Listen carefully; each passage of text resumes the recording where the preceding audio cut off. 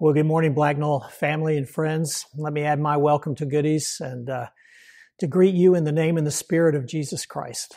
More than ever, I am feeling the draw into His presence as we more and more feel our fragmentation and a deepening desire and concern over how we can reconnect and connect. I pray that God might give us the grace not just to weather this storm well, but to do it faithfully and to show that by His grace we are not just concerned about ourselves, but about our neighbors, that we might love God and neighbor better because of these times in which we live. We're helped this morning as we give our attention to the 6th chapter of the book of Ephesians. We are not quite at the end, but getting close to it. And I want to read for you the 10th through the 20th verses of Ephesians chapter 6. Listen to God's word. Finally, Paul writes, be strong in the Lord and in His mighty power. Put on the full armor of God so that you can take your stand against the devil's schemes. For our struggle is not against flesh and blood, but against the rulers, against the authorities, the powers of this dark world, and against the spiritual forces of evil in the heavenly realms. Therefore, put on the full armor of God, so that when the day of evil comes, you may be able to stand your ground, and after you have done everything, to stand. Stand firm, with the belt of truth buckled around your waist, with the breastplate of righteousness, with your feet fitted with the readiness that comes from the gospel of peace. In addition to all this, take up the shield of faith with which you can extinguish all the flaming arrows of the evil one. Take the helmet of salvation and the sword of the Spirit, which is the word of God, praying in the Spirit on all occasions with all kinds of prayers and requests. With this in mind, be alert and always keep on praying for all the Lord's people. Pray also for me, that whenever I speak, words may be given me so that I will fearlessly make known the mystery of the gospel, for which I am an ambassador in chains. Pray that I may declare it fearlessly as I should. This too is the word of the Lord. Thanks be to God. Well, as you can see with these paragraphs, we are coming to the dramatic conclusion of Paul's letter to the church in Ephesus, which also we know went to other churches in that part of the world. We're reminded here that Paul is obviously writing from a jail cell, from some sort of captivity. And by asking his readers to pray for boldness in declaring the gospel, we can assume that Paul himself is no stranger to anxiety and fear. I think this is important to note because it sometimes seems as though Paul is immune to strains and anxieties that we seem to know all too well and never more clearly than in the season we are in now. His vision is so penetrating. His confidence is so confident.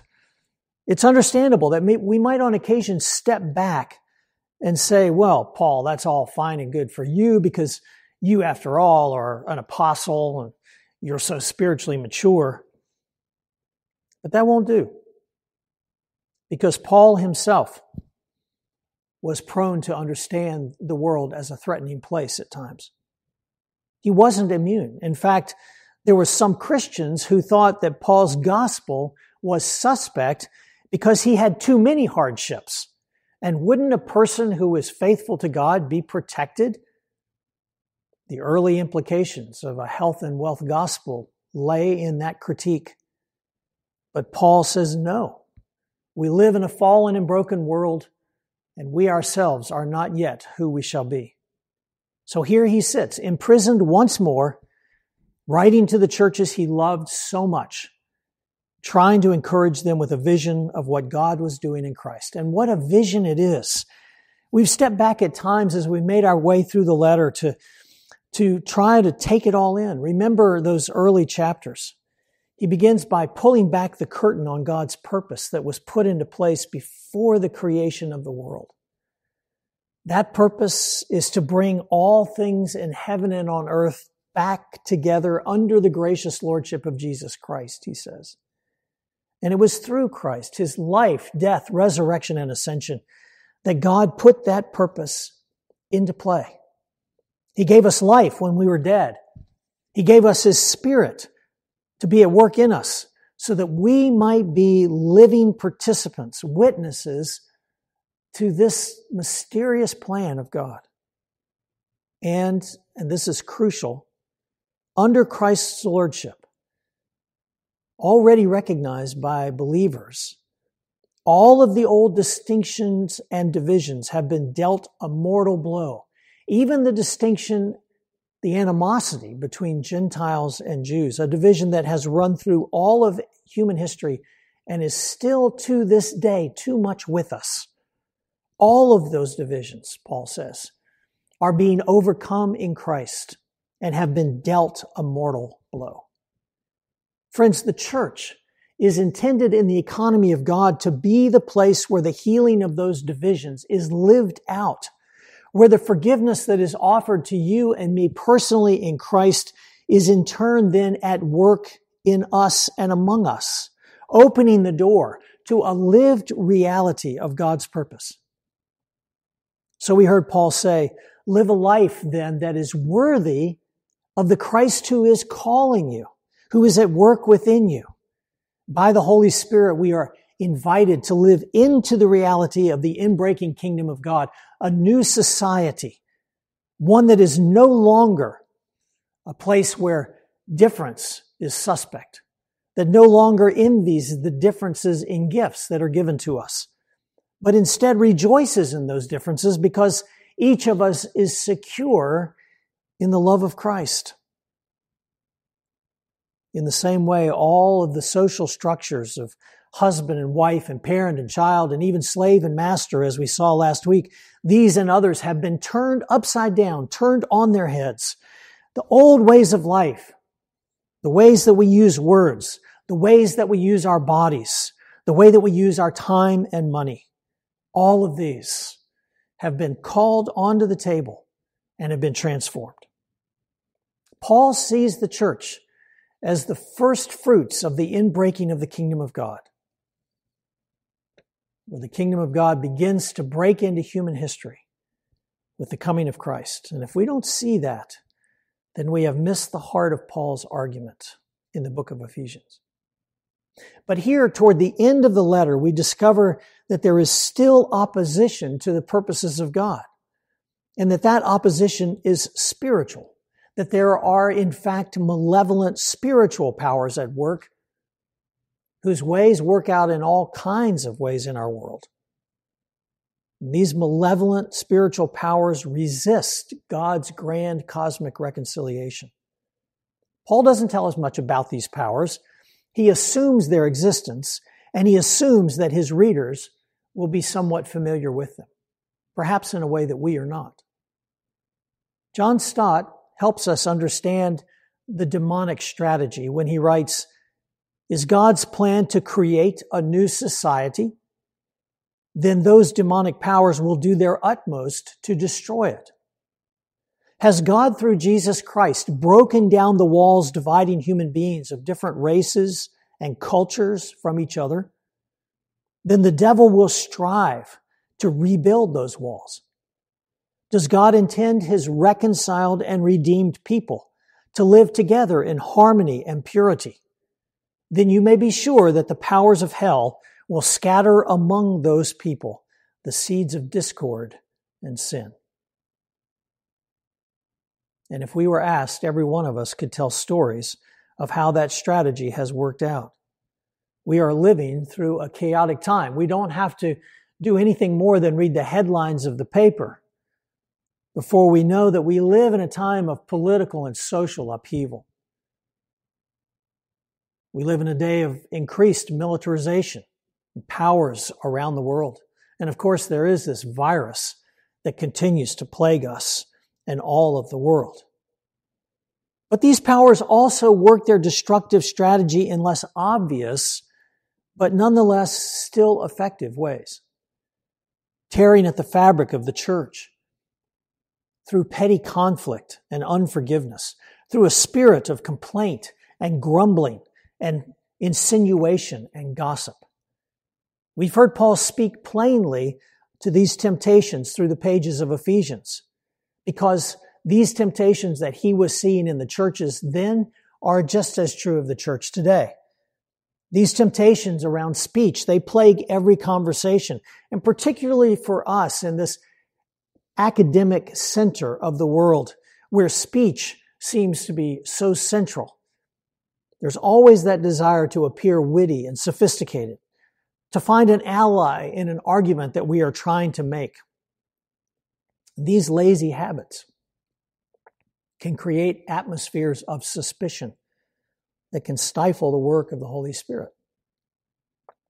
All of these things, whether large, macro, or individual and personal, all of this bears the distinctive mark of the devil and his schemes. The Greek word for devil is the same as the Spanish word, diabolo. And the Greek word is comprised of two smaller Greek words, dia and balo, which means literally to tear apart. That's the work of the devil. That's the work that he specializes in. Tempting Adam and Eve, if you remember, whispering in their ear, inviting them to be suspicious of the good God who created them in love. Tempting Jesus to disavow his intimacy with his own Father. Tempting us, marriages, family, friendship, cultures, societies, pulling us apart from one another. That's his strategy. Well, perhaps you are raising an eyebrow at this talk of devils, but it's not that the world is some stage where the physical world is just a mask covering the real Manichaean drama between the powers of good and evil. No, it's way more complicated than that. The material world is a world that thankfully does surrender some of its mysteries to the exploration of research. Why? Because it is an ordered world where certain conclusions can be counted on to be replicated. That's why we can put hope in a virus treatment, a vaccine that we can anticipate what sorts of effects it's going to have, because we live in an ordered world that has a certain predictability about it. But there's more to this creation than can be put in a test tube. I simply want to ask you not to dismiss the spiritual reality that underlies and surrounds and infuses everything we do. And perhaps ask you to do a bit more, to consider whether the powers that hold this cosmos together, the powers that account for the most important aspects of our lives, friendship, love, sacrifice, hope, they require us to look deeper than the material for an explanation. They require us to consider that the ancients weren't just all unenlightened primitive fools, and that there might actually be a realm beyond our physical existence that speaks to the possibility of an even fuller, richer, and more meaningful existence in this world, and that there is more. C.S. Lewis, who, if you know his writings at all, was no woo-woo spiritualist, in his intro to the Screwtape Letters, writes, "There are two equal and opposite errors into which our race can fall when we think about the devil. One is to disbelieve in their existence altogether. The other is to believe and to feel an excessive interest in them. They themselves are equally pleased by both errors and hail a materialist or a magician with the same delight." Well, as you might suspect, I think Lewis gets it about right. It's into this spiritual and physical world that God has called the church, to be a reflection of the character and the heart of God, living into the victory that Christ has already won for us through his death and resurrection. But the opposition is real, says Paul, and we mustn't get ahead of ourselves, thinking that we are farther along than in fact we are.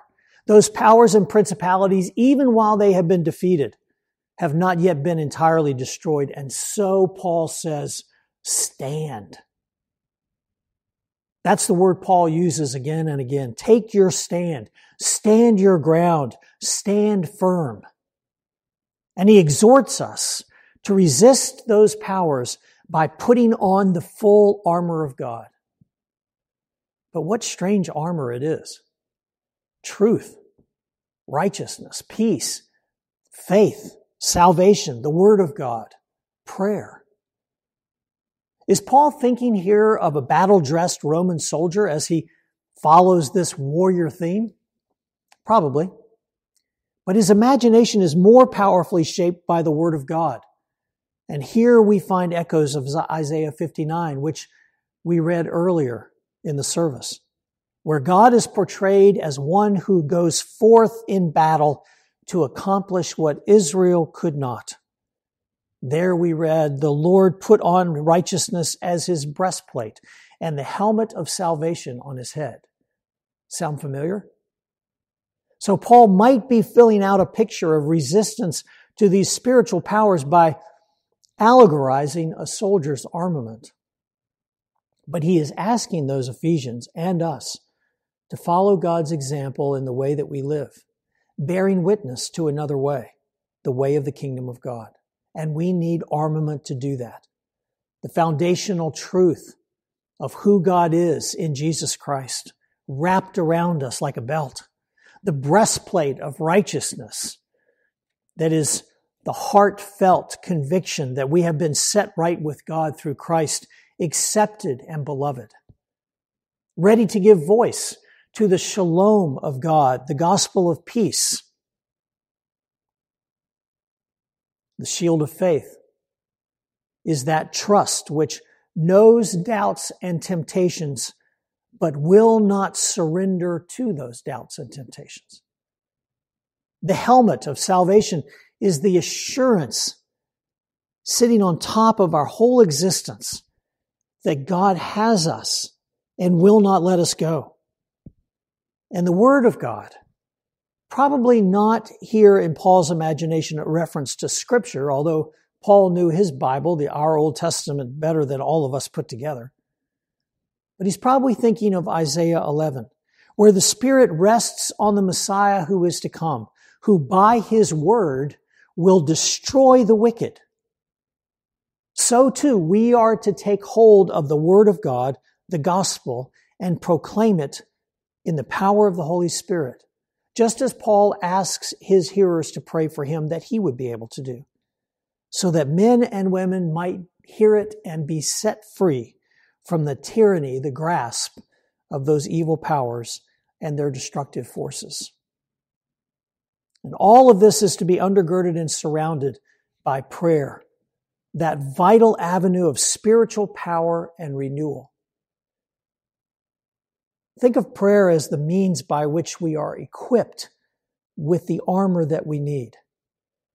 If you're reading the NIV, it's not very helpful here in the way that it puts this talk about prayer in a separate paragraph. It shouldn't be. Verses 17 and 18 should read, take the helmet of salvation and the sword of the Spirit, which is the word of God, praying in the Spirit on all occasions with all kinds of prayers and requests. What difference does that make? In other words, Paul is saying that prayer is what we do once we have put on the armor of God. How does this work? Well, I have a couple of thoughts about it. You might have others. Prayer, even in its difficulty as a practice for many of us moderns, reminds us of the larger physical and spiritual landscape that we inhabit. Because in our day-to-day lives, we are tempted to shrink our worlds to that which we can control and manage. And the landscape is just more amazing than that. It is both broader and multidimensional. Prayer also makes it more difficult in the day-to-day practices of life for us to demonize our opponents And wouldn't that be a good thing for us right now? In the church, in our culture, to make it more difficult to demonize those with whom we disagree. Imagine praying for somebody with whom you might have a disagreement. How can you pray for them? How can you lift them to Christ? You're sobered as you do so in your judgmentalism. You're softened in your attitude toward your opponent. That's the effect that prayer has as we see those people, even with whom we disagree, in the light of one who is made in the image of God and for whom Christ died. And prayer also empowers us to faithfulness. Think of Jesus in the crucial moments when he was tested. What did he do? He prayed. Listen again to Paul's words at the end of our section. Take the helmet of salvation and the sword of the Spirit, which is the Word of God, praying in the Spirit on all occasions with all kinds of prayers and requests. With this in mind, be alert and always keep on praying for all the Lord's people. Pray also for me, that whenever I speak, words may be given, so that I will fearlessly make known the mystery of the gospel, for which I am an ambassador in chains. If you've been around Blacknell for several years, many years actually, we once stood as a congregation and recited the ancient 5th century prayer of St. Patrick, known as Patrick's Lorica, or the breastplate of St. Patrick. I wish we could be together today to do that again, because as we read these verses from Ephesians chapter 6 about putting on the armor of God, what better prayer is there to remind us both of the scope and challenge of the world that we are seeking to affect and our need for the Holy Spirit's presence and work in us.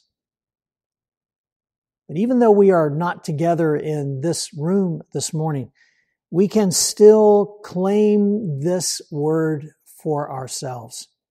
You're going to find the version of St. Patrick's breastplate a little bit further down in your worship liturgy this morning.